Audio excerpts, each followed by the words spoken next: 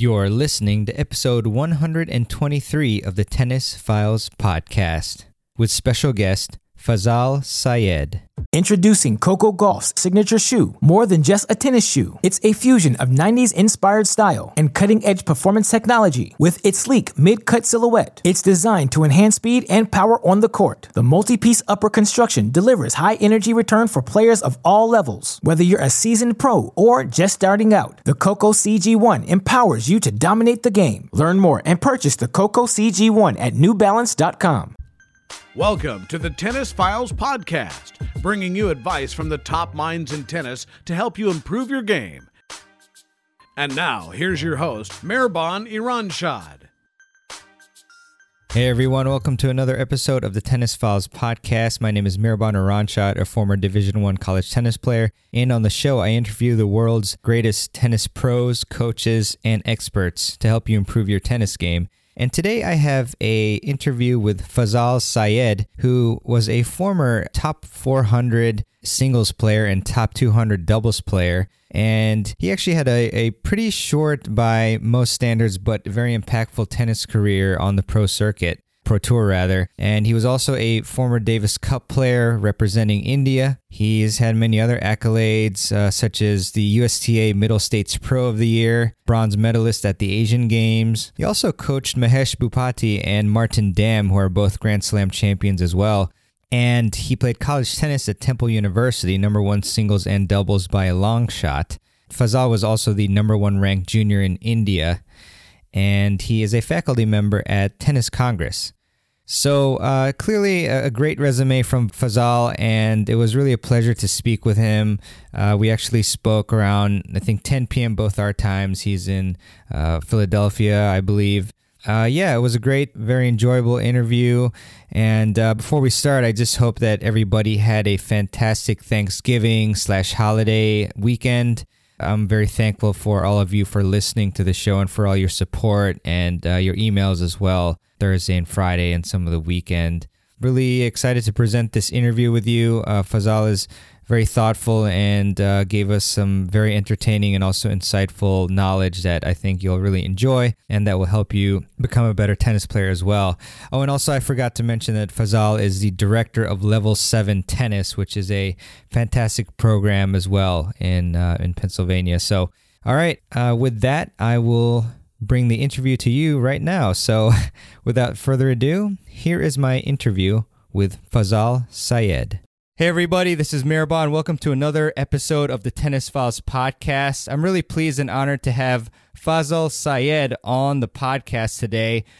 He is a former ATP pro and is really doing a lot of great things for the game, as I mentioned in the intro before this interview. And Fazal, I want to ask you, well, first I want to thank you so much for coming onto the podcast. I know it's kind of late right now during our recording, but I really appreciate you coming on. My pleasure. It's great to be here, and I'm really impressed with the kind of work you're doing. So I'm always, it's just part of the game to be involved with cool efforts like this. Thanks, Fazal. And obviously that's why I brought you here too, because of just your very impressive resume. I mean, you're just such a top-level player, and now you're obviously doing a lot of coaching and giving back to the game. And so it's fantastic to have you on the show. So first question for you, Fazal, is you were born in India and you moved here, as far as my research anyway, to go to college. But how often do you actually go back and visit the motherland? I actually was born and raised in India, and I came here on a tennis scholarship. And I used to go back fairly often when I was playing, but now I have a business and I have 3 little ones, and I just don't get a chance to go back that often. It's been a while actually since I've last gone. I think it's coming up. I might go next year. But, I stay in touch with a couple of the guys that I played with and stuff. Obviously, stay in touch with our family. But I have not physically gotten on a plane to go back to India in a while now. Gotcha. I hear you. Obviously, a lot of life stuff comes in the way of that and family. But what would you say is maybe like the number one thing that you miss most about India? So to be honest with you, I'm not the kind of person who looks back. I had some great memories growing up, and obviously my parents are in India, so that's I would say would be my number one thing, which I do feel a little guilt about not being there with them, especially as they're getting older. Yeah, I would say that would be my number 1, 2, and 3. Yeah, I mean, I identify with what you just said because I am super close with my parents, and I'm sure if I was in a different country, that would, be a little tough. But obviously, you're thriving and doing well here, and I'm sure they're really proud of you. So I want to bring it back pretty far, actually, and ask you this question. Obviously, you were a top player, number 1 ranked junior in India. What is your very first memory of hitting a tennis ball? I started tennis with Akhtar Ali, who was the Indian Davis Cup coach. My dad was the national soccer coach, and they were friends. So I remember going to see his son, Zishan Ali, who was the top world-ranked junior, who was actually as high as world number 2 junior. And so as a kid, we used to go watch him play, and then we just stick around and get to hit a few balls afterwards. And, we were sort of hooked by seeing somebody of that high caliber in front of us. And so that's what I remember first about my tennis. And I guess my first match, which I lost to a girl, and I cried for a good 2 days. Yeah, that's always tough. But actually, on that point, what brought you back? I mean, there's a lot of people who, when they experience a hardship in something, especially something new, then they quit it. So what brought you back? It was just the first tournament. I don't think I was even serious enough to be leaving it. I mean, I started playing at 10, which is relatively late. But then I never really got better until I was 13, 14. So, it's just a part of learning process. And I would say, I think at an early age, I was fairly tenacious. I was not the kind of person who quits when they first lose. Yeah. No, I mean, it's one of the most important traits of all to become a pro like you became, obviously. And so you mentioned that you didn't actually, I guess, become a highly ranked player until 13 and 14. So what made the difference in those 3 to 4 years? To become somewhat decent, it took me, I would say, a good 8 years. Because at 18, I became number 1 in India. Even at 13 and 14, I remember first just getting to the national level after 4 years. And I remember losing my first round nationals at 6-0, wow. 6-0, and the guy mocking me at the match, who later on become my friend. But, in a few years' time, I ended up becoming number 1 in India, sort of overpassed a lot of the people who are way ahead of me. I think I was just, fortunate in the sense that I had my father as a mentor, who was himself a very accomplished athlete and a coach. And I had Akhtar Ali, who was like a father figure to me. And then, I was Akhtar, in India, as you know, everybody's an uncle, right? So I still call him Akhtar uncle. And he always told me my greatest talent was my work ethic. I was just relentless. And a lot of people had told me I was never going to be that good. And I just had it in me to prove a point that, I was going to be more than that. Yeah, that's fantastic. And I mean, maybe to expound upon that point a little bit. So, I mean, you had the one player who turned friend mocking you and other people, maybe thinking that you couldn't make it. So how did you use that energy to become such a great player and the best in India? You know what? I don't know. I don't know what it was. I think it's just people that have it. I remember as a kid in school, we used to have these extempore speeches. And so one of the topics was a winner never quits and a quitter never wins. And it kind of stuck with me. That's been my motto in life in general. And it's just I always had, when I think about it, I watched when I was just first started playing tennis, and we had the tie in our club in South Club, which is called the Wimbledon of the East, where all the great players like Rod Laver and Roy Emerson and Tony Roche and all these great Australians came through. And so we used to hold a Davis Cup tie. And for the first Davis Cup match that I remember, I was in third grade and third or fourth grade, and we had India was playing Italy, and I remember taking the Friday off, convincing my dad that I needed to go watch the match. And just being in the Davis Cup environment where the whole, the stadium's cheering your name, people are going nuts. And I was like, I want to be like this. I want to play for my country. And it was like my childhood dream that I'm going to play Davis Cup for India. and I want to be like these guys. And so that was I had sort of like made that my dream. And in the meantime, I mean, when I started, I was not even in the state or level, and people were telling me I was not that good. And I tell my son this, because I remember I was one of those guys who was just relentless. After practice, I would go in the back of the club and I'd be jumping rope, doing push-ups, sit-ups, and the older kids would say, "Hey, why are you working so hard? You're not gonna be that good. Come back over here. Come sit with us and have a drink." like a Coke or whatever it was. And I remember those days, like people would just be like, "What are you working so hard for? You're not going anywhere." And I was just in my heart that I wanted to be, that was my dream, to play Davis Cup for India, and I wasn't going to stop till I got to it. Wow. Yeah, I'm sure that took a lot of sacrifice. I mean, like when you were a junior, were you skipping like lots of functions and events that kids would normally attend as well to play tennis? Yeah, for sure. I mean, my dad always told me this, and he's like, the better you get, the more people want to be your friend. The more you want to be others' friends, like, you're wasting your time. So I was, I did definitely it was not like a normal childhood where you do all the birthday parties and this and that. You're going to tournaments, you're practicing. I had a very tough regime, like, regiment, like early morning, 5 o'clock, wake up, pray, stretch, workout, like, serve practice or jump rope, go to school, go to tennis, finish tennis, do more practice, come home, homework, go to bed. And that was basically my life till I came to America. And, we never really went past 10 o'clock at night. Most nights we slept like 8:39, and we never really stepped in bed past 5. And it was tough. And my dad definitely put in a lot of sacrifice and put the hard hours behind me and my brother. And, so I was, in order to accomplish something great, you got to put in a great amount of effort, and you got to believe that you're going to do it.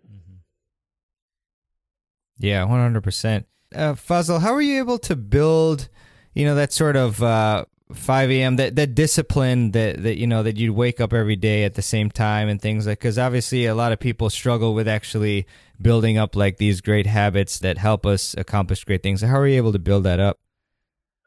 Yeah, again, I think I'm really fortunate for my father. He was right there. Like, obviously as kids, there are days you wake up, and I remember early morning we used to get up and pray, and, when we go down to bow down, that would be like a long bow down. That would be like a little nap down there. And so, he definitely was behind us the whole time, and like, he helped, he woke us up. He was with us. I mean, he was waking up with me. I really think I definitely know I wouldn't be here without what my dad did for me, and was, his sacrifices. So I'm very, very thankful for that. 100%. I was wondering if you could give us maybe like one lesson that you learned from Akhtar, and also one lesson that you learned from your dad that you still carry with you today.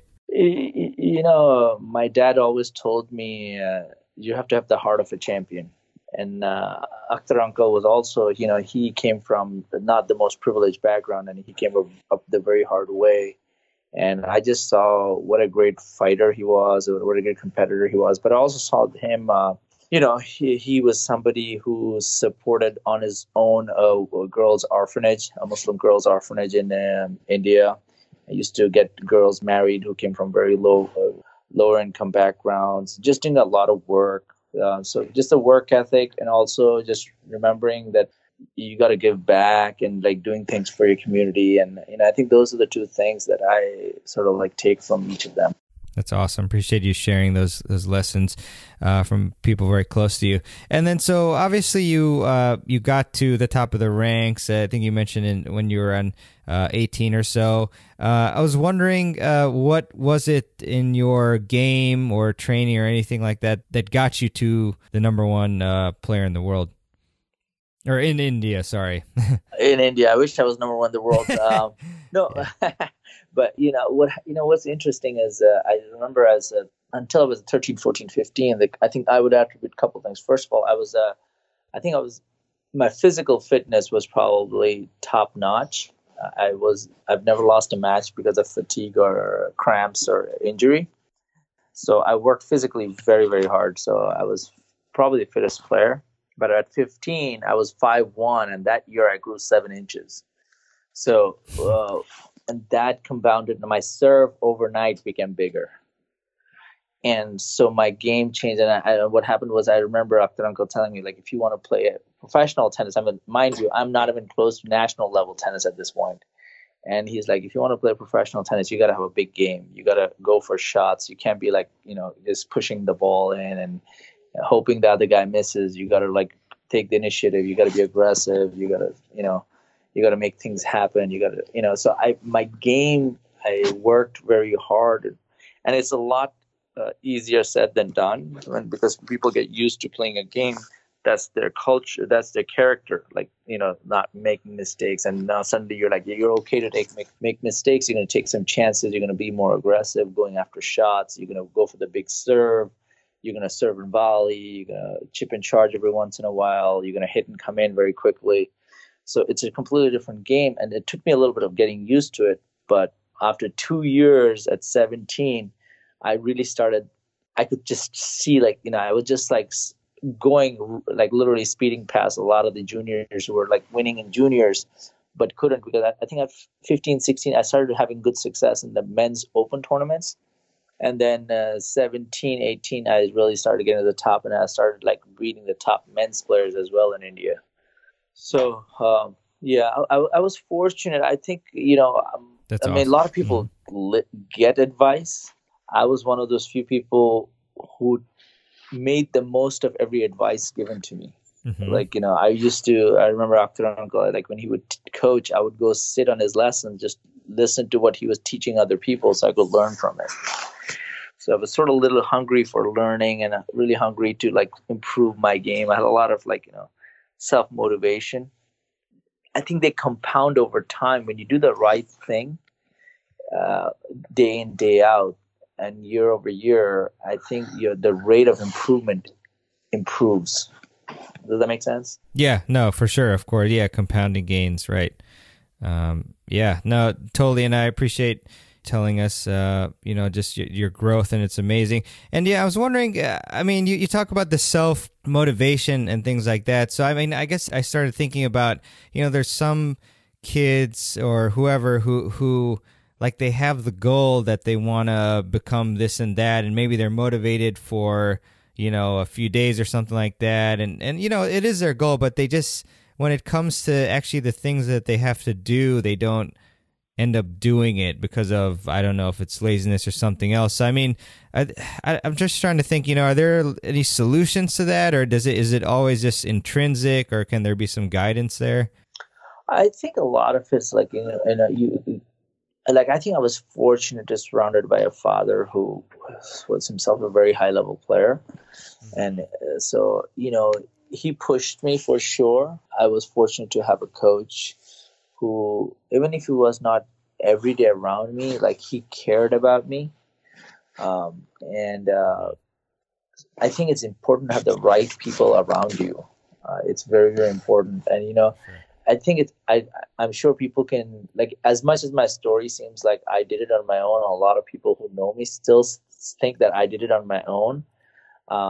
I don't think I did it on my own. I really think I had a lot of people, my father was a huge part. Akhtar uncle was a huge part. I also do think the naysayers play a huge part. It kind of sounds odd. People like me, when somebody tells me that you cannot do something, it just is the best thing for me to hear, because it just fires you. So you just remember these people, they'll want to see me fail. So I got to get out there and keep going, because I know I can do this. Love it. I love that. Great stuff there. Just kind of maybe a side question in some respects, but in India, what type of court is the most prevalent? Are they mostly hard courts, or are they mostly clay, or what's the makeup usually? So, I grew up, our club had red clay and grass. So we would play some on grass, and which was my best surface because of serve and volley.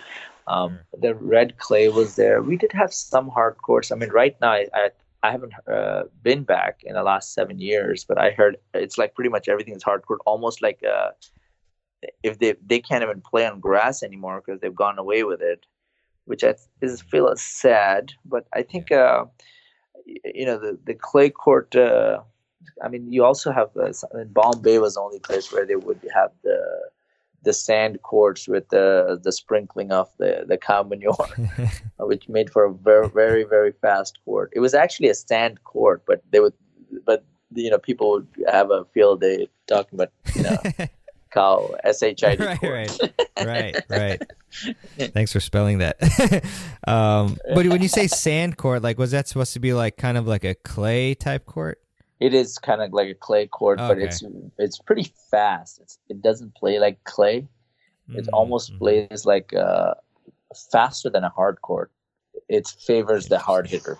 Cool. Very interesting stuff. And so, Fazal, as far as like the, and I don't know if I'm using the right name, but the Indian Tennis Federation, I mean, how much like backing or support did they end up giving you? I assume, when you became top in the country, maybe they had some involvement or something like that? I'm trying to phrase this politically. Sure. Let me, I think that gives you the answer. Okay. So yeah, it's a little bit rough there as far as the support. Yeah, it is. I mean, they're not the most ingenious people. They're just, I mean, I had a little bit of a run-in with them because I was number one in the country and I'd won the men's nationals, and they asked me to be part of the player development program, which was basically like useless. And then, fortunate for me, I actually the connecting dots is like I was playing a challenger in Bombay, and I was the last guy that day practicing. And then this guy came. He'd come from UCLA, and he was like, "Hey, listen, I got in late. I like to hit, and so I just stuck around here with him, and then we become really good friends." And he heard my story. He's like, "You got to get out. You got to go to America and play college tennis, and it'll be great for you. You're wasting your time here." And I, at this point, had no desire for America or college tennis or anything, but like I was so miserable there, and I formed this really superb friendship. And this friend basically helped me come to America. So the best thing that came out of that really experience was like, I actually prepared me for my next step. And had I not come to America, there was a good chance I was going to quit tennis. Wow. So that tough. So at that point, I guess I assume there's no real, like, you can't really sustain yourself if, like, say if you were the number one player in the country, and like, was there enough like money tournaments that you could keep playing in India to survive? Yeah, I guess you can do that. I mean, it's a weird setup. It's like, the system does not produce product. And in spite of the system, people come through. But the people who come through is usually like, look at when I was playing Mahesh Bhupathi, Leander Paes, myself, we're all father-son's product.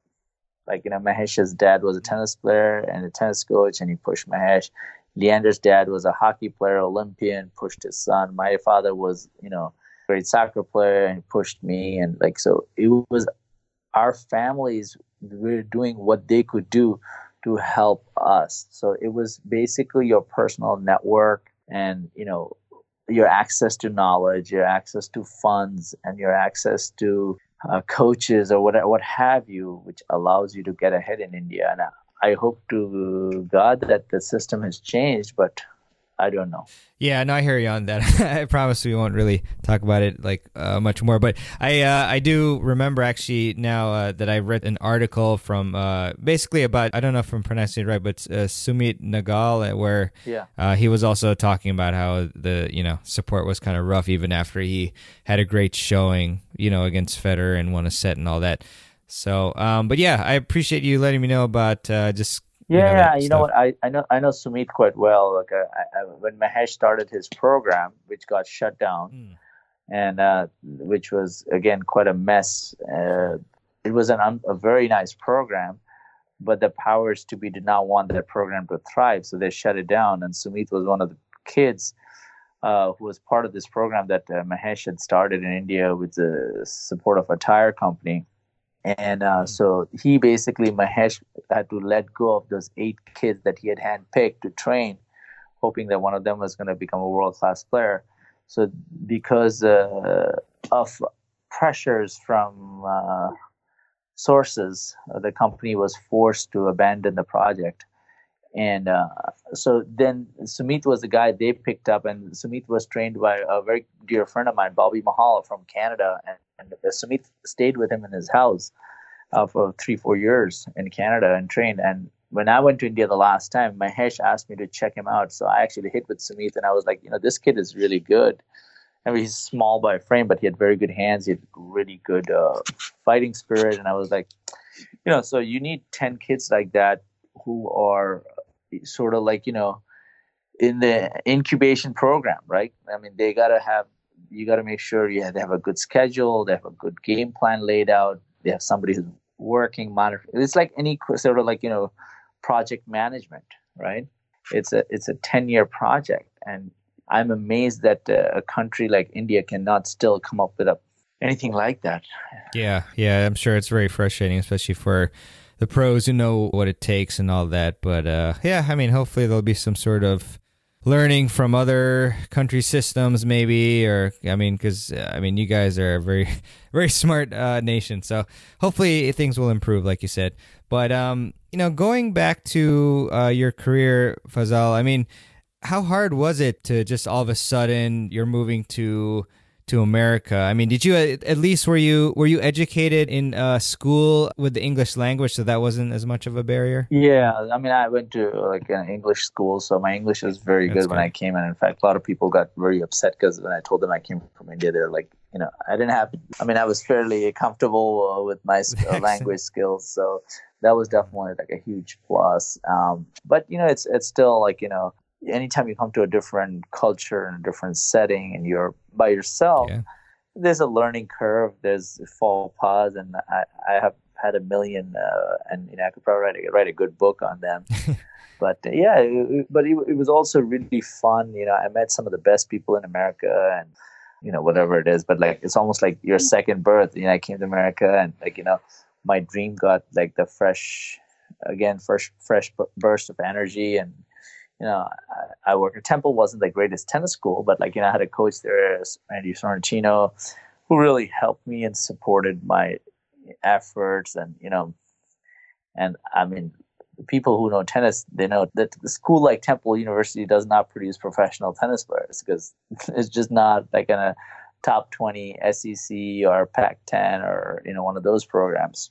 So it was hard, but like I was fortunate that people around me like supported me. Yeah, 100%. And actually, I'm backing up slightly. I was curious, how much about the universities did you know, when you were in India? I mean, did you know about like the different schools and which ones were top and all that? No, I had no idea, to be honest with you.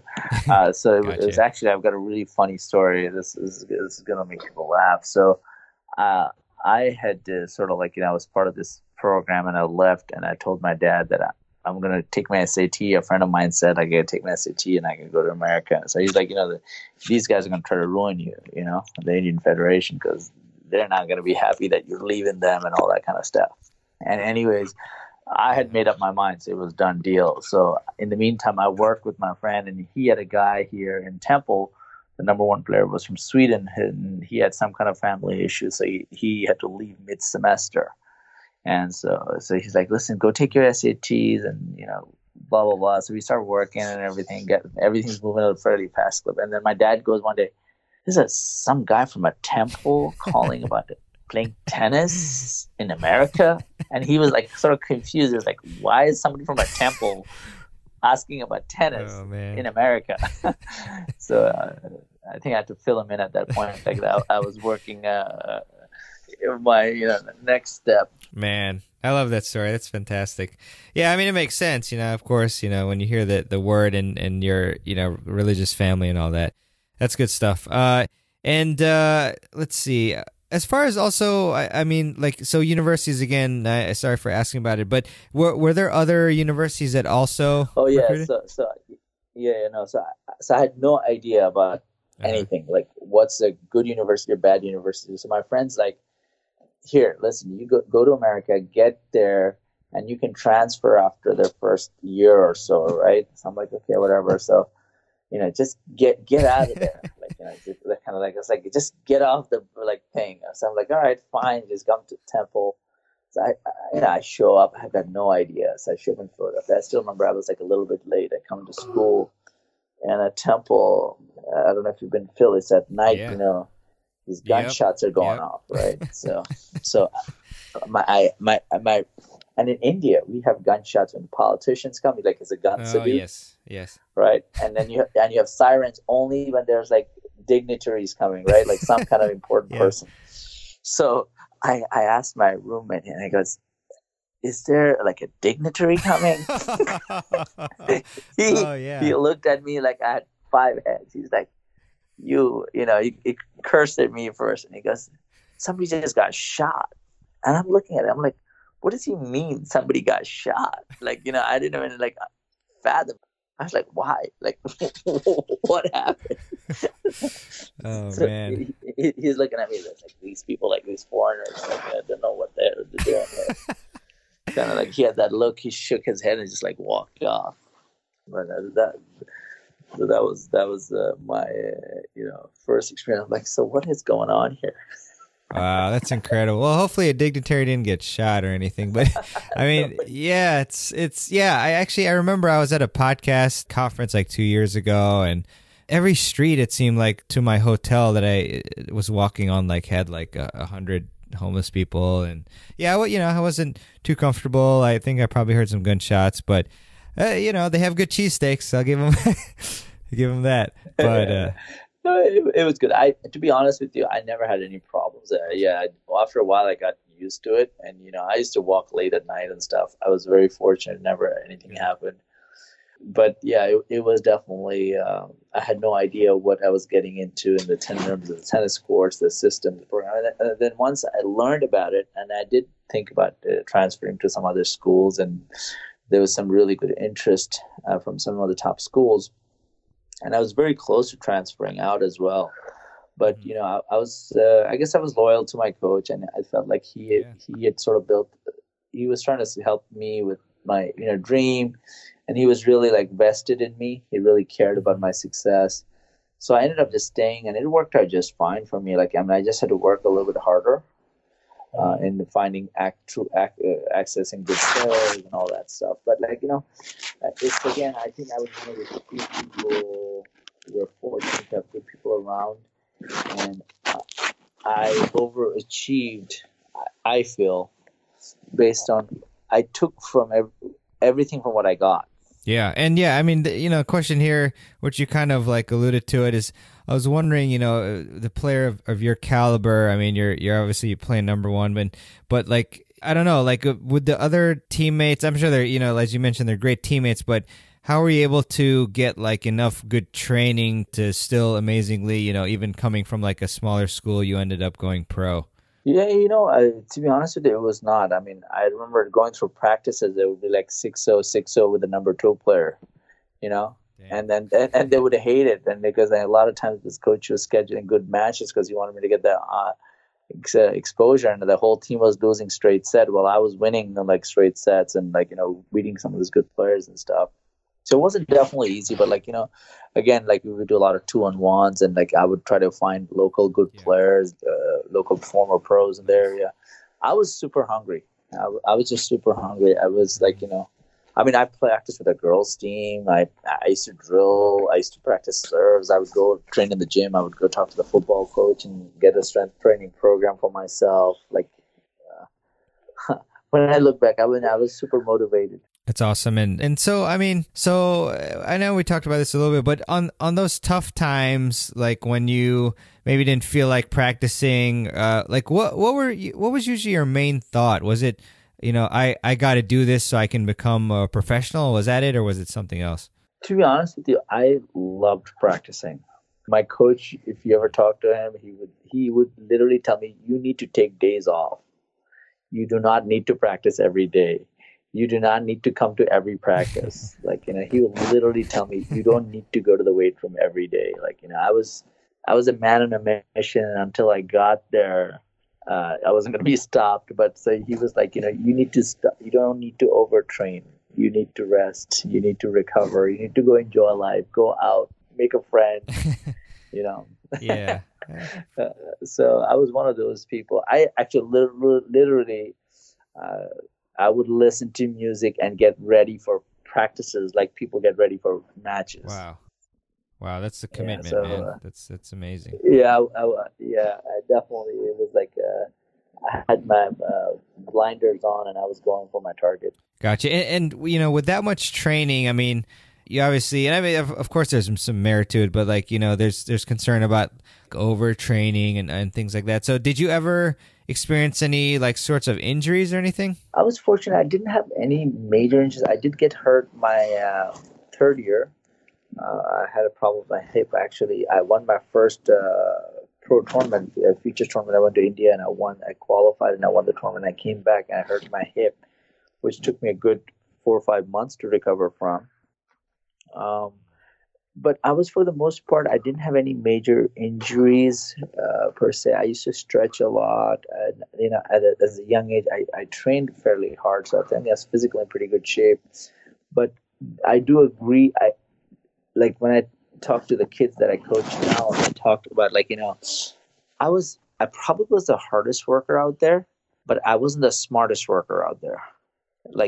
So my whole mantra in training, like I talk to the kids, is the first thing for practice is smart work, then hard work, and then consistent work. I always had the hard and the consistent down, but I really didn't have smart work down. And so now I'm so meticulous about my students, is like teaching them how to maximize practices, just having a goal to improve a certain thing in a certain amount of time, a certain area of the game, and then just attacking it that way. And not playing 1 hour means nothing if you didn't improve, and playing 15 minutes if you improve 1% is enough. Love that. Yeah, that's huge right there. So, I mean, would you say that there were days when you played or when you practiced that you would just go out there to just like grind and hit like a million balls type of thing? Yeah, for sure. All the time. I mean, if I trained 5% of the way that I make my kids train, I think I'd be like, I know there are people who've told me I could be top 20 in the world or top 50. I was done at that time.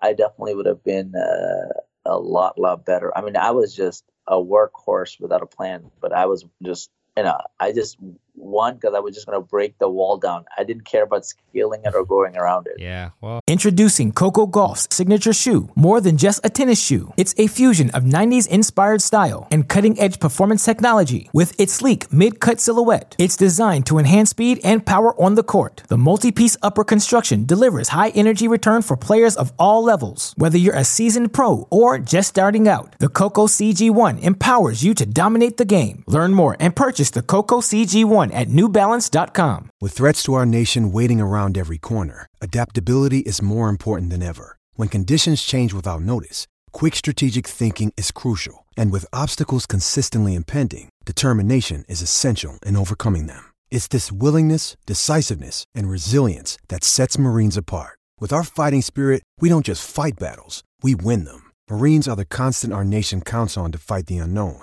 And through adaptable problem solving, we do just that. Learn more at Marines.com. I mean, I agree. If you combine that, you'd crush. So, as far as like turning pro, I was wondering if you could just talk about that and like the transition from college to pro and how that, especially how it initially was for you. Well, it was like I remember like my freshman year, I went back to India, and like this playing Davis Cup was my big goal. And I remember going to play like this Indian national. I lost first round to some joker, and I was just devastated. And I was just like, I can't believe this. And like, and these guys were like super happy because I had left the system and gone out and lost to some joker. Oh, that's tough. So I came back the following year. I didn't go back. I practiced to the winner, and I was just really motivated. And the following year, I went back and I won the futures from the qualifying, and I did really well in some of the local tournaments and stuff. So now this is a fairly big jump, especially somebody who plays tennis know. There's Division One tennis, there's high level Division One tennis, then there's pro tennis, and Temple was not a high level Division One tennis. So at best, like, I mean, I had gotten access to some tournaments and stuff, but like, I wasn't really competing with the top 10 NCAA players day in, day out. And so for me to go and win a futures tournament, beating guys who were like 400, 300 in the world was a big deal. And so the transition it was hard, but like, it's a different game altogether. But I was already practicing that way. Like in college, my whole goal was to become a pro. So it was not about winning matches. Like I want to play big tennis. I want to like, hit the ball very big, go for shots. It's kind of like I was a very aggressive player. So I think that helped me when I went to the pro tennis. Like, I was able to make, like, because I was almost like overhitting, because I felt like to be a pro, I needed to hit the ball so hard, like, to play such a big game, which in reality is not true. It's a balanced approach. So it was definitely, it took a little bit of getting used to it. And I remember after I won my first pro tournament, I came back and I went to California and Canada and Greece to play. And then you start seeing, I remember playing the same tournaments as Mike Bryan, Bob Bryan. I actually beat Dmitry Tursunov, who was, I think, top 10 in the world for a little bit. I played him in California. I beat him in California. Did I beat him in California? I beat him in California. He beat me in Florida. And it was definitely a big transition. But, I knew that the game's going to be changing. And I was already looking at that game. So I think it helped me from that perspective. Wow, that's awesome stuff there, Fazal. And what would you say maybe was like the biggest lesson that you learned on the Pro Tour? Just like in order to be, I think, like a top level player, like a serious, like a top 50 player, you got to have a team. You got to have a plan. You got to know, I mean, I had no plan. I was just like, I had no money. I had no plan. I just had, heart, which was like, I had a lot of heart because I just was working hard, but like, I just didn't have the money and the organization behind me to really get to the top level. And you don't get to the top level if you don't plan your work, and the biggest lesson there was you don't become good by chance. And you don't get good just by working hard. You get good by planning it, being organized, being financially stable. Because you got to have a good coach. You got to have a good trainer. You got to have a good nutritionist. At least have access to these people. You got to be able to play the right tournaments. You got to be able to practice in the right situations, like in the right environment. And after some point, like my engine just couldn't compete with the better engines. Yeah, no, I understand. I mean, I was obviously did some research before speaking with you, and I noticed, I mean, you got to the top 400 in singles, top 200 in doubles. And I mean, some people, they take, like a decades in some cases to get to that point even, and they still keep going. So, I mean, you alluded to it, but would you say like the financial side was like the main reason why? Because it was like 4 years, right? It was pretty much how long? Yeah, 2 years. It took me I played 4 years, but 2 years. Within 2 years, I started having success. And doubles, I didn't like play it seriously. And double my first year, I made like 8 or 9 finals. I won tournaments and stuff. And I remember in Dubai playing my last year, 2001, playing Dubai Open, the qualies. And I played this guy, Tomas Barron, who was like, I can't remember, like 120 or 110, somewhere like low one handles. And I lost him 7-6 in the third. And his coach, he might be like head of the German Federation now, Dirk Hordorf. And he was coaching Rainer Schuttler, who was like maybe 5 or 6 in the world at the time. So he came up to me in the player lounge and he's like, oh, who's your coach? I said, I have no coach. He's like, who are you here with? I said, myself. He's like, you're joking. I said, no. He said, why you come to Germany and I'll train with you, and you'll be top 20 in singles, and you'll be top 50 in singles and top 10 in doubles. And I was like, I'm quitting after this year. He was like, you're crazy. And he just walked off. He walked off. Wow. And so, yes, definitely the not having the money and was a huge part of it. Like it was just hard. Like I think, there's a lot of people like that. I mean, I was fortunate that even within a short span of time, I got to where I got to, like you said, yeah, for sure. Yeah, no, I hear you. I mean, as far as the finances, I mean, was it like at certain points you were pretty much like paycheck to paycheck? And also, like, did it weigh really heavily like in matches when you were playing, or were you able to block it out? Well, I'll tell you, this is it was not funny, but like when I look back, it's funny. Like, so I was going to play 3 weeks in Canada, 3 weeks in Florida. No, 3 weeks in Florida, 3 weeks in Canada. And then I was going to go 2 weeks to Greece. I had an 8-week plan. And I can't remember what I had a very, very, very low budget. Like, in fact, my best friend, who was like a brother to me, he gave me some money. He's like, I know this is your dream and you want to do it. And he was an intern at this time, and God bless his heart. So he gave me some money, and like it was just like, okay, you go. And by the time I got to Greece, I was out of money. So I'm literally befriended a couple of the Aussie guys, and I said, like, listen, I'm out of money. I just need a place to crash. So there were literally like 3 people in the smallest room possible. So they're like, Paul Hanley was actually, I don't know if you remember, he played like top 10 doubles and stuff. Mm-hmm. Mm-hmm. So you can sleep by the floor on like by the bathroom. So it was just like, like literally at night, if somebody's like they're crossing over me to go to the bathroom, and I remember having no money, so I'm like literally existing on Snicker bars and chips. It's a funny story, but this all built character, and I think it was good for me to sort of like go through it. But yeah, it was it's it brings back memories. Yeah, for sure. Yeah, I mean, I appreciate you sharing. It's tough, some of the memories, but I mean, overall, you had an amazing career, and just so many people are so envious in that respect that they wish they could get to that level. If you, I guess, okay, two-parter. Did you feel like you reached given your circumstances, did you feel like you reached your potential? And if not, what would you have done differently if you could do it over again? Which, you said you don't look back, but so sorry for the question. But I think it's a fair question. I definitely think I overachieved given what I had been given. Mm-hmm. So given the funds that I had and where I was, I way overachieved. And if I were to do it differently, I don't even know.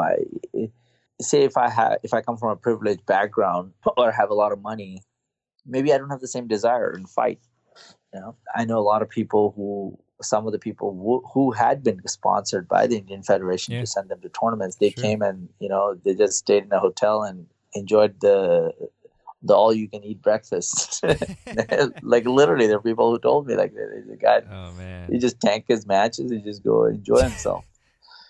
So I don't know. I think it would be like I think where Spain produces a lot of players is where the former players have a mentorship.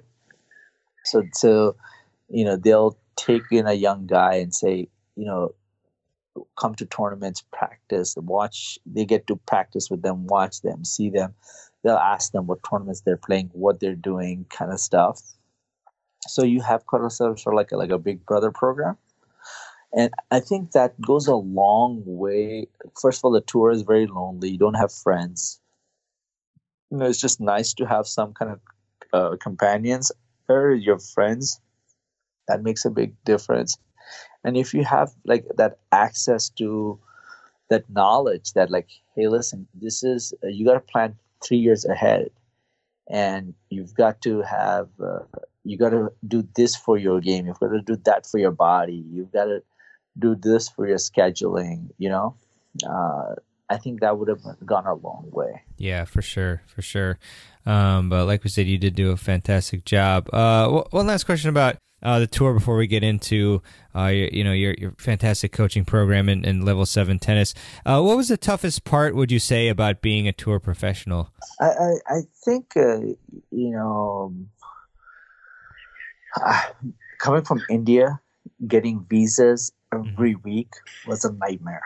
And especially if you're traveling and organizing your travel on your own, that was really tough. And also, the emotional roller coaster, because you're on your own, you win and lose, you're on your own. And it's kind of, that's the big thing. Like it's very lonely. It's really lonely. Sure, for sure. Especially without a team with you. And so now I'm sure you could guess the next question is kind of pretty much like your transition. So I mean, if you could talk about like your decision to retire, and then when you actually ended up coming up with the idea for level 7 tennis. Level 7 took a while. I finished at a time I was like, I want to go finish my education. That was important to me. And so I turned pro my senior year. So I stopped and I went back to school, and I got a job as a teaching pro at a local club here. And I went to school at night, and, now I was furious about getting the best possible grades so I could make my transition to the next career. I really, what was interesting was at this time, I was starting to start already thinking like, what do I want to do with myself kind of thing. And, so I had really taken a lot of interest in currencies because I was always changing money at that time. And I ended up working that one summer, 2001 summer in the Hamptons. And one of the guys that I coached one day turned out to be one of the greatest currency traders ever. And so when I came back, so I had suddenly this thing in my head that I wanted to get into investment banking. So I had learned about so I was like, I got to take all these finance and specific courses, be really focused about this. So I fast forward, work through the last bit of schoolwork. Takes me a couple of years because I'm working full time, go to school at night. I finished, I got into derivatives trading for Wells Fargo. I moved to Dallas. I give up tennis.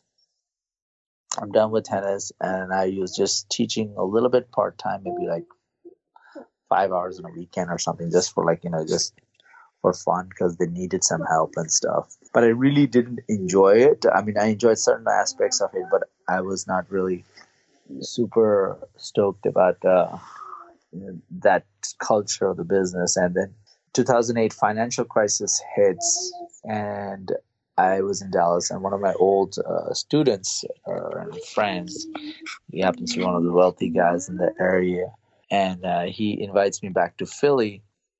So I start teaching on the side and just start trying to figure out what I want to do next.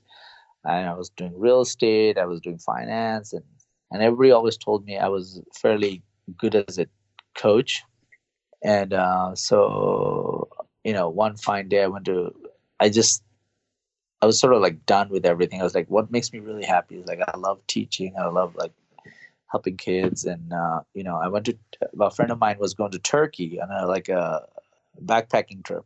So I said, all right, I'll come along. And I went there, and I really, I was like, what do I want to do? And then that's where the whole concept level 7 tennis came to me. And I said, I'm going to go back and start my company, and I haven't looked back ever since. It's amazing. You've impacted so many different players and children and adults. And maybe if you could just briefly go, maybe mention the 7, pillars of your program. Yeah, so the level 7 is based on 7 virtues. It's wisdom, it's knowledge, courage, industry, courtesy, compassion, and contribution. And it's based on 7 virtues, and it's aspiring to be a person of high character in the sport. And what sport really does, it teaches you about character and reveals who you really are in life. And I think I was greatly impacted by my coaches more than the classroom, classes that I took.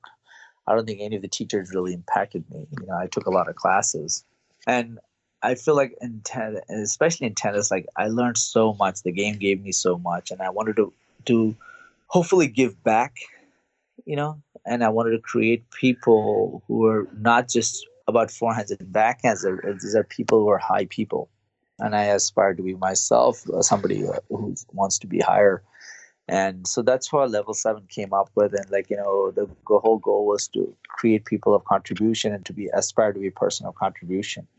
And that's that's what drives me. That's fantastic. I mean, what I really appreciate is that you have a program that's really focused on all aspects of the individual, not just training, but tennis training, but you're trying to put forth really great people of great character into society, and so I definitely applaud you for that. Also, just curious, what type of programs do you offer at Level 7 Tennis? There's something for everyone. My best student just went to California to play for Pepperdine, Robert Shelton. Awesome. So he's somebody who wants to play pro tennis. He started playing futures and stuff. And we also have the kid who's 3 years old, just starting off. And we also have the kid who's 14, who's never played tennis, who's scared to, they're not the most athletic kid, but they want to get out there and play and have fun with their family. So it's a program which is for everybody. Like I always say, I don't care how good you are or how bad you are. If you have a good attitude and you give me your best effort, I'd love to teach you. There you go. Awesome. And just a quick mention about, I was curious if you could maybe mention, you coached Mahesh Bhupathi and also Martin Dam for a while. So I was wondering how that experience was like for you. That was amazing. So finishing up my college, and then Mahesh asked me if I wanted to help him during the U.S. Open circuit that year. I believe it's 2001, 2, 3, 4. Yeah, 2005. I think it's 2005. It's been gone. It's so far back. I forget the year. So I agreed to it, and it was fun to get back into the coaching at the highest levels.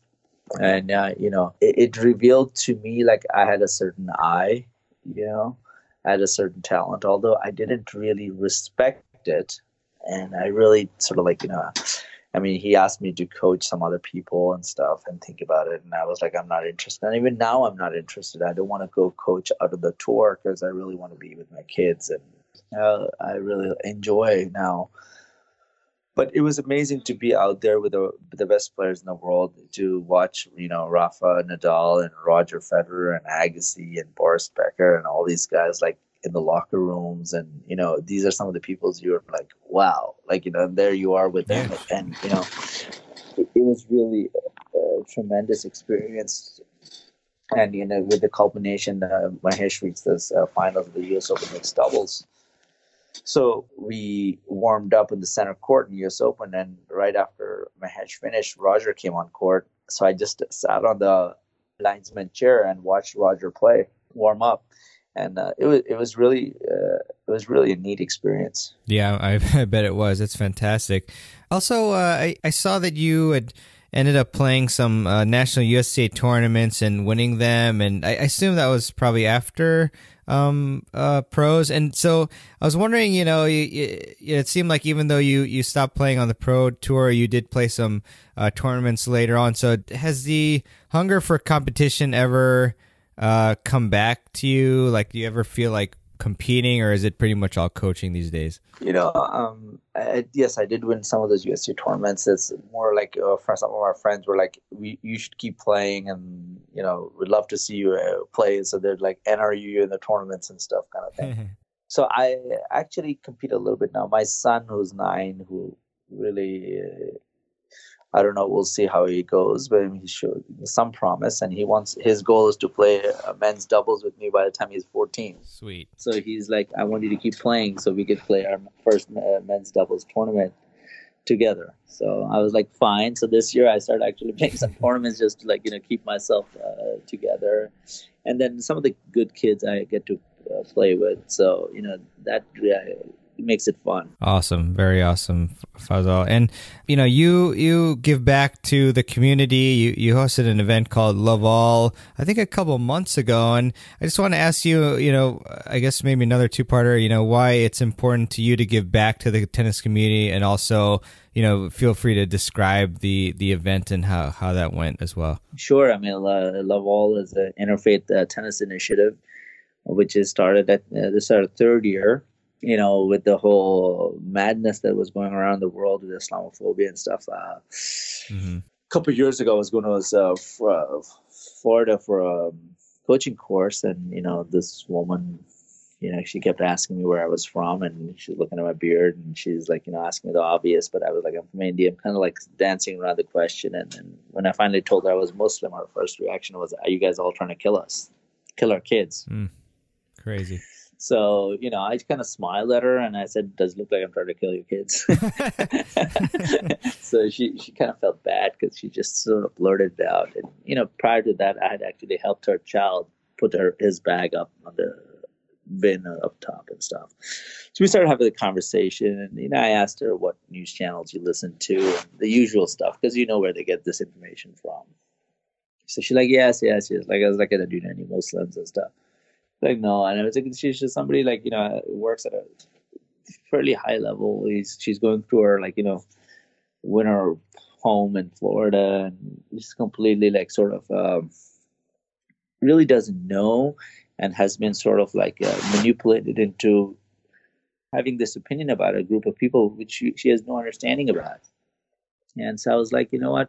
So I had a good conversation with her, and at the end of the flight, she crossed her heart. She's like, "I'm really sorry. I've been, wanted God to make me meet someone like you. So I would understand. This is great." And I was like, come over to my house, follow me. I'm a public person. And she's like, "Are you serious?" I was like, "Yeah." Like, why not? So when I came back, I just got thinking, and I was like, you know what? I need to do something about educating people about it, because there's too many people who are dividing people. And tennis can be a great platform to bring people together, because already as a tennis player, you deal with people from all parts of the world, all different backgrounds, all different religions, all different, like, sport brings you together, and you don't need to agree on everything, but you can still be civil and, have a relationship, you don't have. So I was like, I got talking to somebody, a friend of mine, and we said, why don't your church come to our mosque, and our mosque goes to your church. We'll just start off that way. And so I had her bring her church gathering to our mosque, and they were just astounded. Like, we just did a basic presentation, and we said, like, this is what Islam is. You don't have to agree with us, and we don't have to agree with you, but at least we should know where we stand, and we have a relationship. So the fear of the other breaks down. And it was it was a powerful moment where people were just like, some people had tears in their eyes. Some people were like, just like genuinely moved. So it was really powerful. And so we were like, okay, great. And then they invited us to their church, and we went there, and there was a really great speaker there, Ibu Patel, was talking about interfaith relations. And then the Interfaith Center of Philadelphia was there. So they had sponsored them. And so I went up to the lady there, and I said, "Hey, listen, my name is Fazil Sayed, and I saw this thing, and I really would like to use tennis to do something like this." She's like, "Oh, you know what? I'm a tennis player. That would be really cool. How do we do it?" Wow. I'm like, "I don't know. Let's think about it." So we said, okay, let's try to do this. And then we just got talking, and we came up with this idea. And we said, let's do a tennis charity event. We'll do a clinic. We'll do an exhibition. We'll bring people together, raise some money for the Interfaith Center. And we talk about how the youth are impacted, and use the money for youth programs. And I said, great. And the first year we did, it was like 125 people showed up, and it was awesome. And then so we did it again last year, and we did it again this year. And we had great messages from some of our friends, Prakash Amritraj, we did, Mahesh Bhupati, Assam Qureshi, James Blake.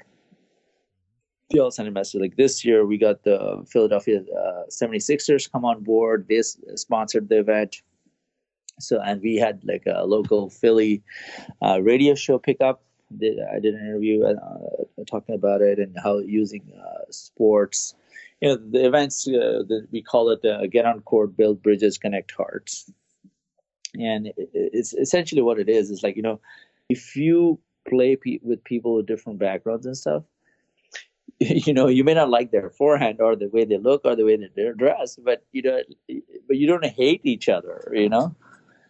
Hopefully, like there's a relationship there, and it's a way to dispel some of the vile.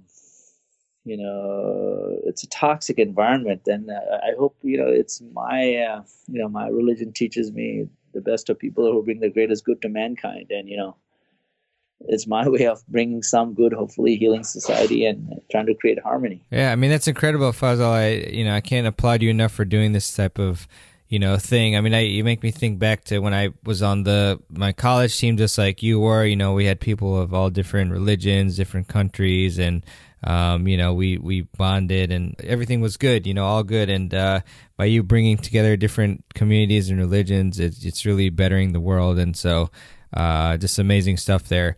Where can we find out more about you and also about Level 7 Tennis? I'm on level7tennis.com. That's my website. And I'm also on social media on Facebook and Instagram, Level 7 Tennis. So it's easy to find me if anybody wants to connect with Level 7 Tennis. Sweet. Awesome. Definitely, we're going to have all the links that we mentioned on the show, including, of course, Level 7 Tennis and your profiles from social on the show notes page. And also, Fazal, I know it's obviously kind of pretty late, bedtime and all that, but wanted to ask you this question, which is a classic. I always ask this question. What is one key tip that you can give our audience to help them improve their tennis games? One key tip. Keep your body balanced and swing fluid. Your body will tell you how it needs to go. That's a good one. Yeah. So do you see like a lot of like a lack of fluidity? Like, is that pretty much just people trying to use incorrect muscles like at the wrong time? I think a lot of people, the game is you're going to learn as good as the person you're learning from. Yeah. And if you're really at one with your body, you'll have balance. Now I'm going into philosophy here. That's good. If you can keep your body balanced, that means everything is moving, the energy is moving forward in a straight line. So that's where the flow comes in. If your swing has some hitches, your body is telling you something's not moving in the right way. So if you can ask your body to be fluid, you will find your natural technique. You don't have to have 20-degree angle there and 30-degree angle there and nose pointing eastward and toes pointing westward. You need to really ask your body, how can I be more fluid and how can I be more balanced? If I'm leaning one way, I cannot be balanced. How am I centered? How can I flow? Wow, I love that advice. That's actually very unique. I don't recall it being said, but I think everybody should adhere to that advice. So, Fazal, I once again, thank you so much for coming on to the podcast. It was a pleasure speaking with you, and we learned a lot today, and it was really a very interesting discussion, and I really enjoyed it. So, everybody obviously should check out Level 7 Tennis and follow Fazal, and thanks so much for coming on to the show. My pleasure, Mehrban. It was really great. I enjoyed talking to you, and good luck with everything, and hope to connect with you again in the future. Thanks. Same to you. Appreciate it. All right. I really hope you enjoyed listening to my interview with Fazal Syed. Fazal, thanks so much for coming on to the podcast. I know it was a late night for us both, but I really enjoyed the chat and all the great golden nuggets that you gave us to help us improve our game and lives. I'd also really appreciate it if you would subscribe to the Tennis Files podcast, and you can do that by going to your favorite podcast app of your choice and hitting that big, juicy subscribe button. I really would appreciate that. It would bring more visibility to the podcast as well as bring you the latest episodes to your phone or computer or whatever it is that you use instantly as soon as I publish it online, which is every Wednesday. I'd also like to leave you with a quote, as I often like to do at the end of the show, and this one is by John Burroughs, and John said, "The smallest deed is better than the greatest intention," and that's so true because it's much better for us to actually act than think about all these great things but do nothing. So I love that quote by Mr. Burroughs there. And any links that I mentioned on the show will be at tennisfiles.com/123. That's just the show notes page. And with that, I really appreciate you listening to this episode. Just let me know whatever subject areas you want me to cover about tennis, and I will make it happen either through guest or by talking about my own experiences and what I've learned throughout the years. So thanks so much for listening to the podcast, and I will see you on the next episode of the Tennis Files Podcast. Take care. Thanks for listening to the Tennis Files Podcast. For more tips to help you improve your tennis game, visit tennisfiles.com.